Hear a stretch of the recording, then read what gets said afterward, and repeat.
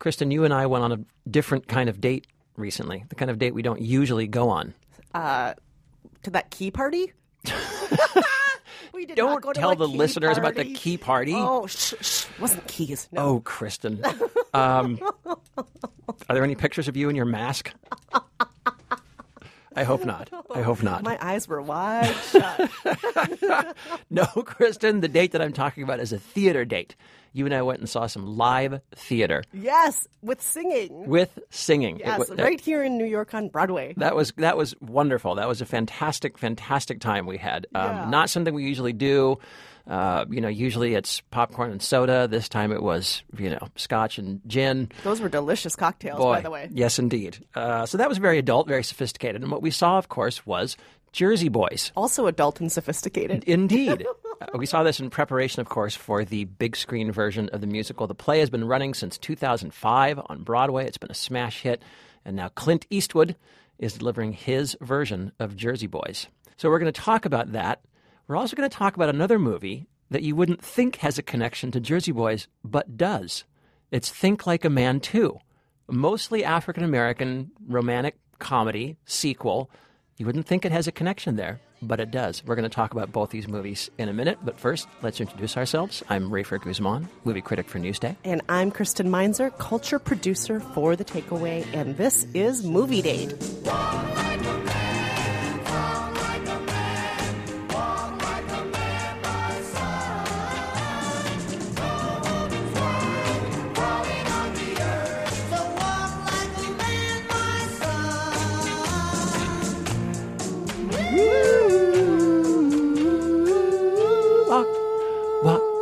Walk.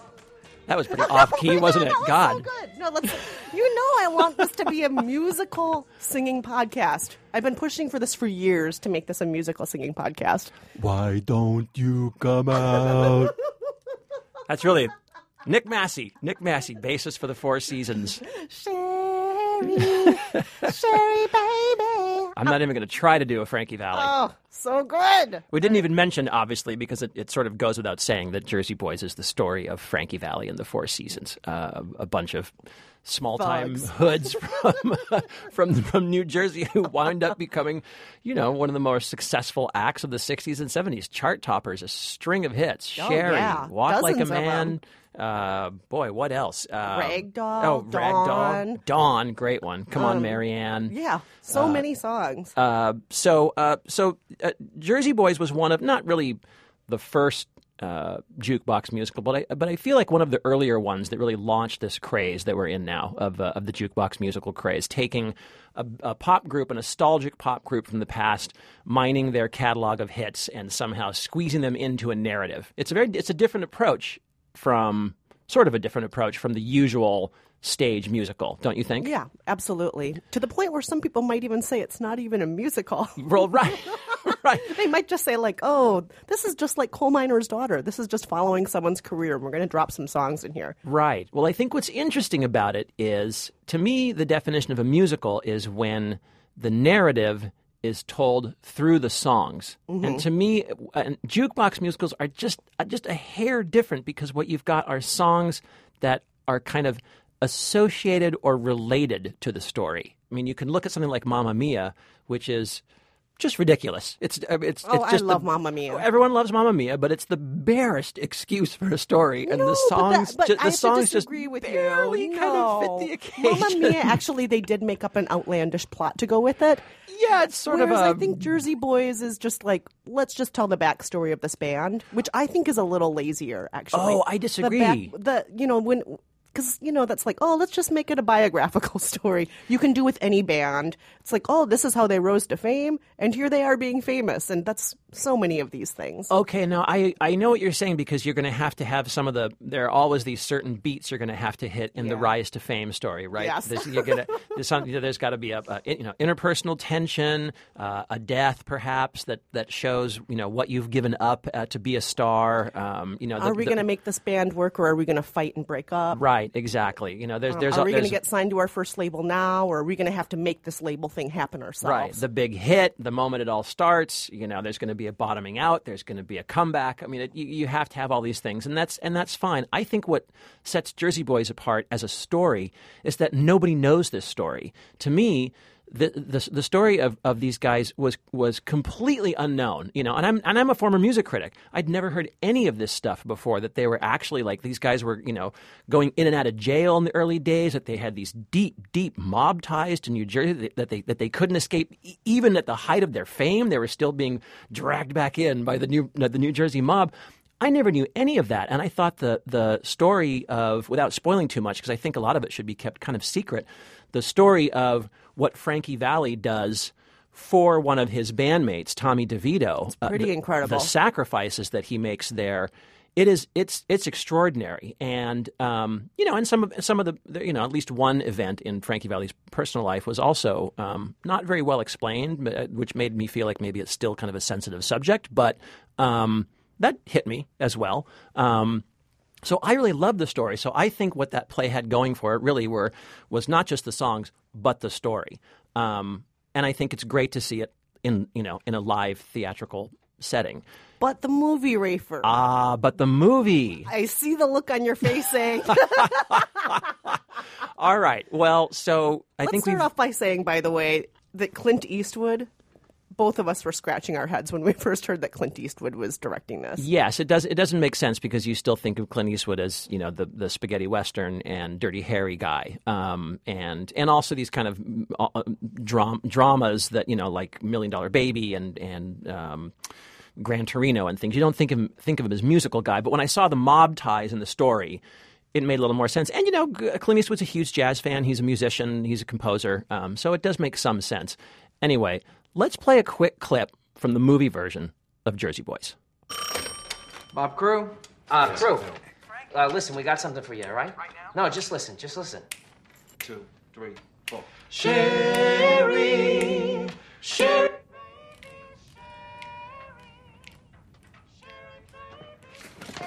Set up the 8-track.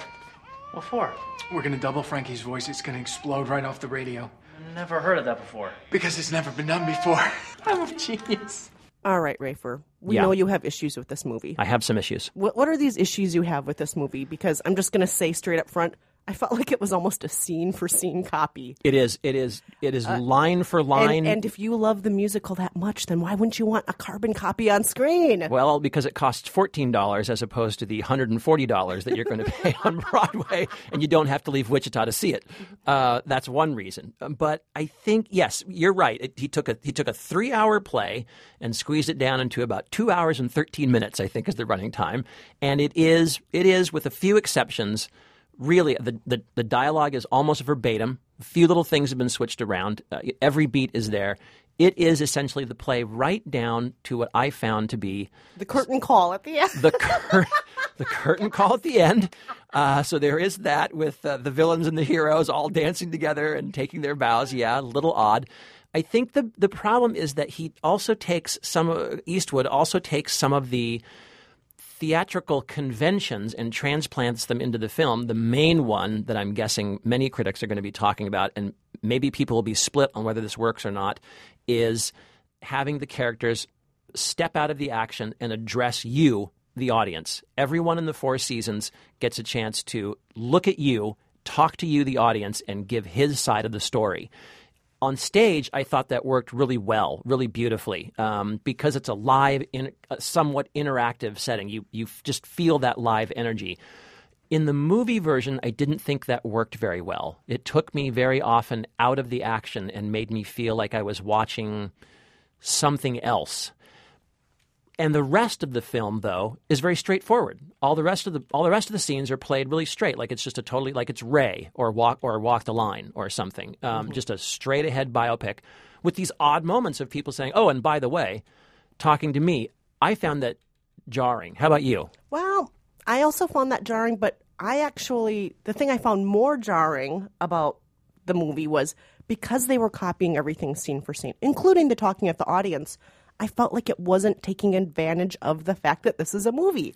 And it reminded me of a lot of the early days of musicals on film where it just sometimes felt like they just decided to set up a camera and let them do their thing. Mm-hmm. And what I want if I'm seeing a movie is I want everything to feel cinematic. I want it to be large. I want everything to be what you can't do on the stage. Right. And I felt like in this movie, they didn't decide to do all those things. No, and I think some of that has to do with the production, by which I mean the streets of New Jersey are clearly sound stages that look very phony. Mm-hmm. When there's a conversation between two people in a car and they're driving on the street, it's very clear they're being pulled on a giant flatbed truck, or possibly some of the scenes look so odd that I almost suspected green screen in the background. But that just bugged me. This is a movie. Yeah. Let's be a movie. Let's not. We've already seen the stage play, and even if you haven't seen the stage play, you're not going to a movie to see a stage play. Right. But and I guess I would say,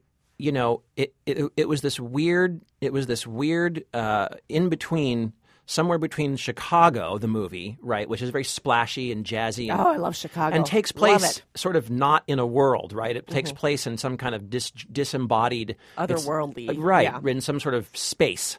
And then, so it's a little bit that, but not nearly as splashy or stylish or fun. And then it's also this like just totally straight ahead biopic, like we were saying, like Iron Lady or you know what I mean, or George A. Edgar by Iron Clint Eastwood. Lady, Jersey Boys, right? Same movie, right? Exactly. But I just felt that so you have kind of little bit fantasy, little bit reality, and somewhere in the middle, what you get is fake. And I don't feel like it. I don't feel like ultimately it works. I still think the story is fantastic. I think the actors are really good. A lot of original guys from the Broadway production. John Lloyd Young, who does Frankie Valli. And one guy I thought was fantastic was Vincent Piazza. Not an original stage member, but he plays Tommy DeVito, one of the main members. He was great. He's really good. And when he's on screen, I really love the movie. When he's not on screen, I didn't like it quite so much. It's a good date, but well, I'm not even sure I'd go so far as to call it a good date. It's an okay date. It's an okay date. You? I would agree with you. I think it's an okay date also. And I wonder also if we hadn't seen the stage show beforehand, if we'd feel differently about it. I wonder too. But oh, I wonder who. I had to do that. That was wonderful. That was pretty dopey. Just keep doing that. Just keep doing it. I have to agree with you. Kind of not a great date. I wanted it to be better. I wanted it to be spectacular. I wanted them to do everything they couldn't do on that little stage we saw. Yeah, and right. they just didn't take those risks. They didn't go those places, and they should have. I agree. I agree. Do it.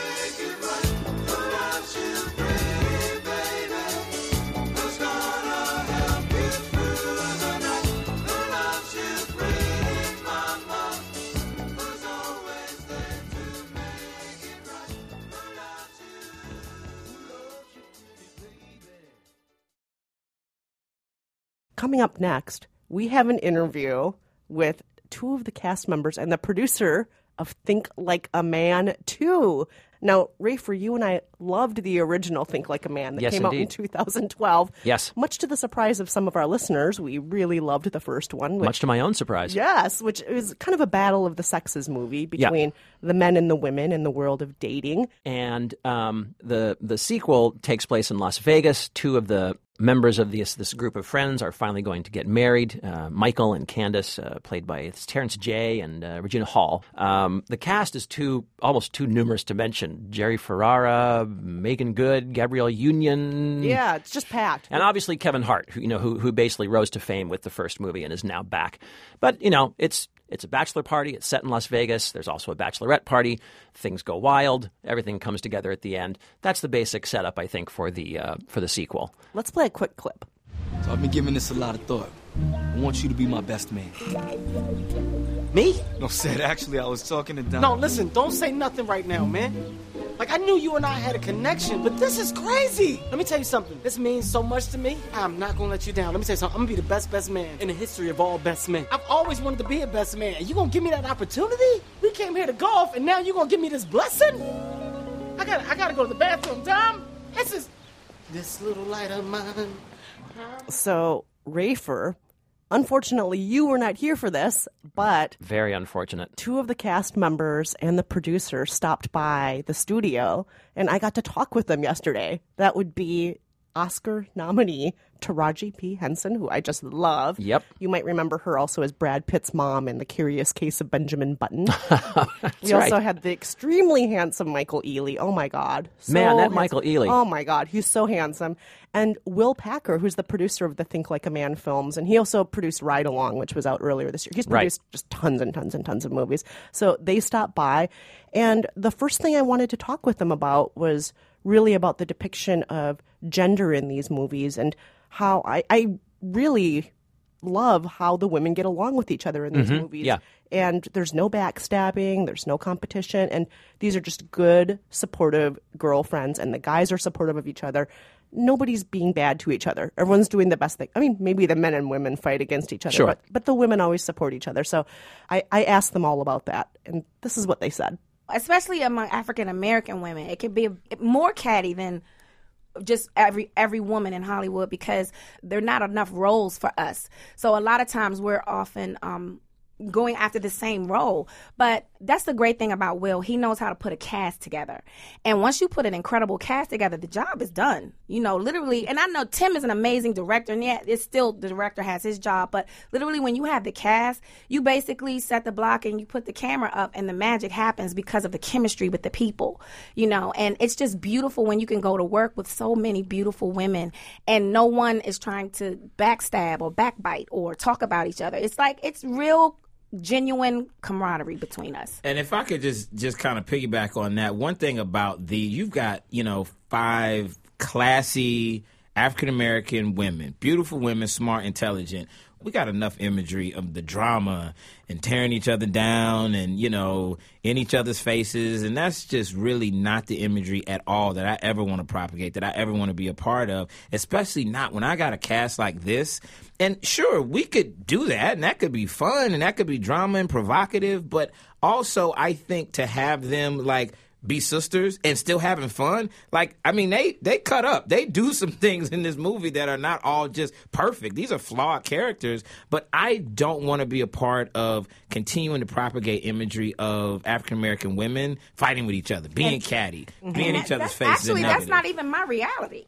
All my girls that I have, my friends have been my friends since high school, college. I've never experienced that with any of my girlfriends, so that's not even my reality. I'm amazed that is out there so much because most of my friends, most of the girls I know, we don't have that in our lives either. Ever. And we're like, why is this everything we see in the movies? Why is it always on TV? Michael, you're smiling, but you don't understand. You're a man. Oh, no. I'm very much aware of it. I don't enjoy that stuff because I don't think it's real. I think it's all set up. Mm-hmm. And I agree with Will. It's like if, it's out there, okay, great. We don't need to be a part of it. Another thing I want to talk about with depictions in the media, people of color. Now, something Rafer and I talk about on the podcast, we field questions about this. People of color are either in supporting roles frequently in the movies, completely invisible in the movies. We don't see the roles for people of color that in 2014 one would hope that we'd have, considering the demographics of the U.S. at this point and so on. And I've noticed a lot of your films, Will, do have predominantly casts with people of color. Do you think that's the best solution at this point? Well, you know what? And you'll get 3 different perspectives because we all come at it from a different position within the industry. In my position, I take it as a very serious responsibility to put those positive images out there of people of color. And the reality is that America is changing. There's an economic reality to the ethnic diversity of America, okay? So by that, I mean that if you're a content producer and you're not making movies that showcase the real America where people can relate and see themselves, then your content is not going to be as profitable. So I think the days of just having all just white movies are changing. Also, though, the days of having just all black cast will also change. I think we're getting to a point where you will have diverse movies with diverse content that aren't necessarily ethnically or culturally specific, which is another thing in my movies that I'm proud of. I think that if you see Think Like a Man 2, that could be any cast of any color. It's not a black movie. It's and really I hate not. that we do that as people. We put so much power in these words. When you say black movie, it makes people that are non-black say, oh, that's not a movie for me. But when you talk about a white movie, you don't say, oh, I'm I'm going to go see a white movie this weekend, or I'm going to go see a black movie. No, I see the trailer and I'm moved, and I either want to go spend my money on it or I don't. Right. It doesn't matter about the people, because when you talk about human emotions, everybody, that's colorless. Love, hate, hurt, pain, happiness, joy. We all know that as humans. We know that. So why do we put a color on it? Right. Just because the character just happens to be black. So is black pain different than white pain or Asian pain or Latin pain? It's stupid. The words, we got to stop with the word game. Michael, do you have any thoughts? I am, I agree. I think unfortunately it's just now starting to happen. That's what's kind of bad about it. It's like it's just now starting to happen. We're just now starting to see movies with a predominantly black cast that is being seen by everybody. Because a lot of the movies, there was somewhat of a black film renaissance in the 90s, and those movies completely flew under the radar, and a lot of people didn't see them, and so now because of the success, I think of Think Like a Man, we're kind of starting this transition into films where people of color, white people, they can all be in a movie and people just go see it because honestly, I want to see that. You know what I mean? And like you said, like Tarji said, there's no label to it. It's just we're at the very beginning of that, and I guarantee in about 10 years, we won't be. Everybody will just be going to see a movie because it's a movie. That's right. It's even starting to happen in animation. Have you noticed that? They started to have a little more color in the animation It's about movie. time. They're extras right now, but, they're moving up. I am so sorry, but we are already out of time. This was fun. But I just wanted to thank you so much for being here today. Thanks for having us. Thank you for having us. Absolutely. Yes. Will Packer is the producer of Think Like a Man and Think Like a Man 2. Tarji P. Henson and Michael Ealy are two of the stars of the Think Like a Man films.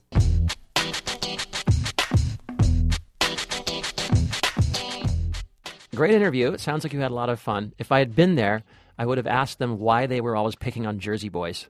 What? Do you remember in the movie, the nerdy white guy, Gary Owen, an actor who plays Bennett? That's right. All he wants to do is go see Jersey boys. Oh, Everyone's that's right. Everyone's trying to drink and party and go to the strip club and Bennett keeps saying, Jersey Boys. Jersey Boys won 8 Tonys. And I thought, Jersey Boys is shorthand for nerdy white guy. I get it. Oh, Rafer, that's you.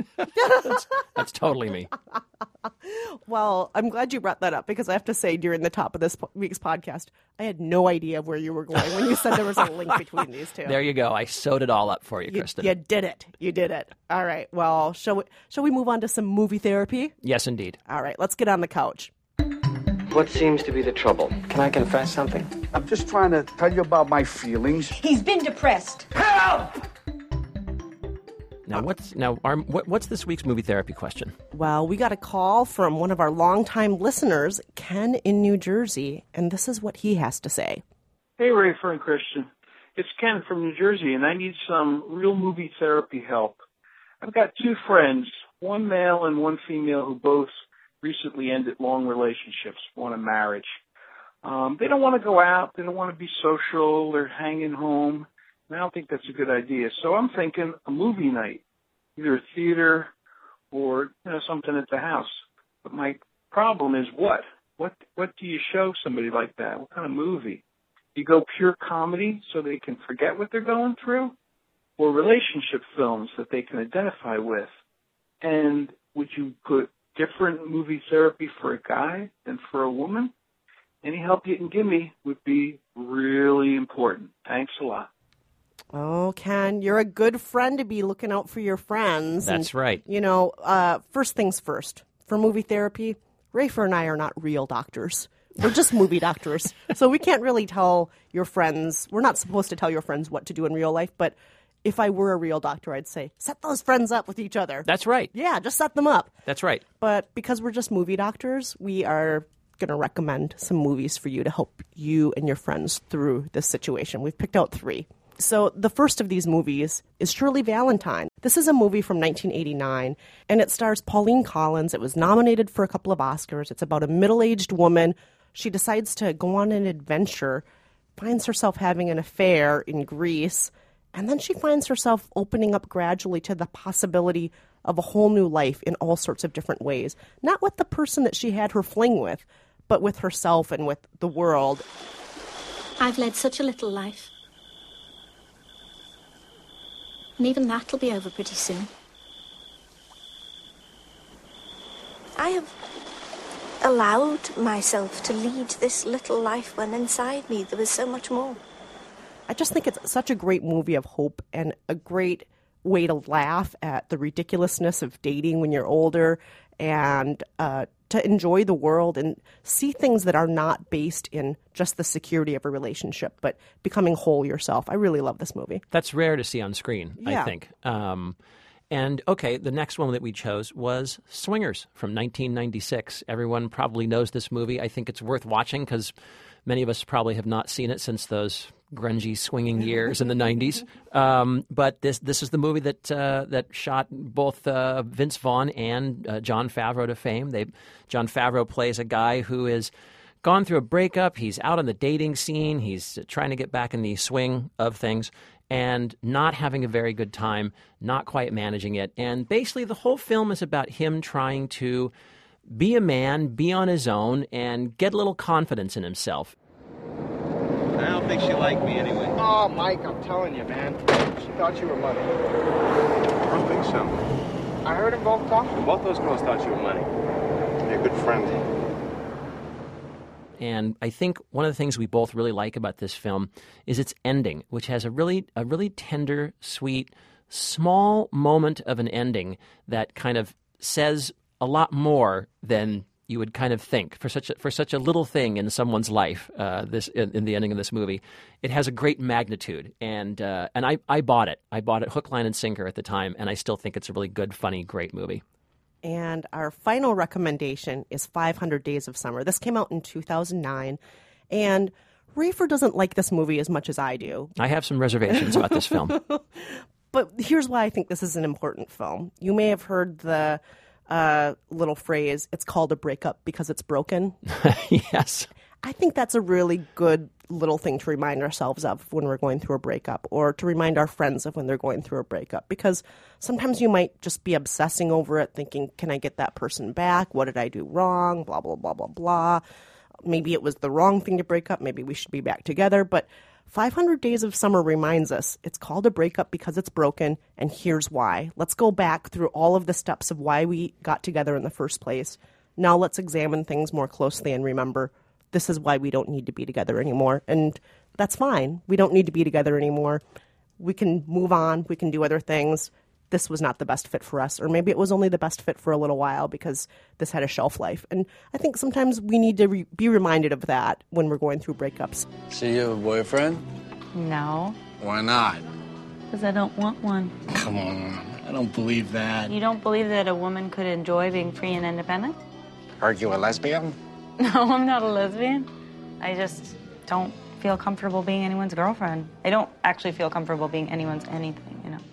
I hope that your friends can look at these movies and maybe take some of those lessons away. Maybe they could watch them together. Oh, yes, they could. Holding hands in bed.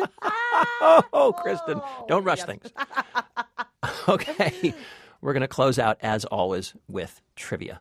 Last week we were talking about How to Train Your Dragon 2, which I liked more than Kristen did. Yes. Kristen was not a huge fan. We played another dragon movie for you. We asked you to name it. Here's the clip.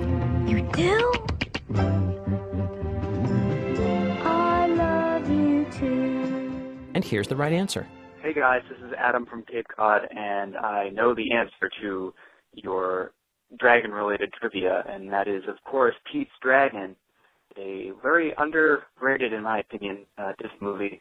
Maybe it's just because it's from my youth, but it's an entertaining one at the very least, with some interesting musical scores, including a jaw harp.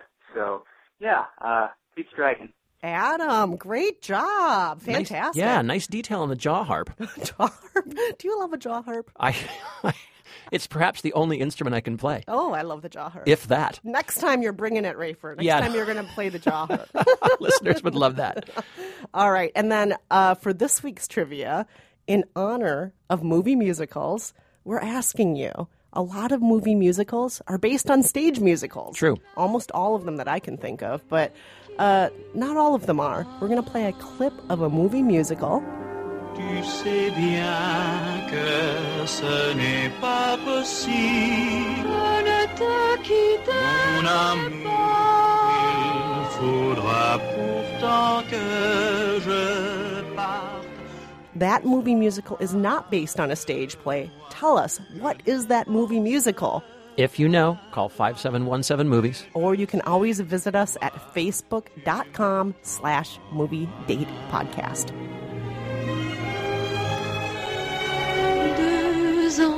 2 ans de notre vie. Ne pleure pas.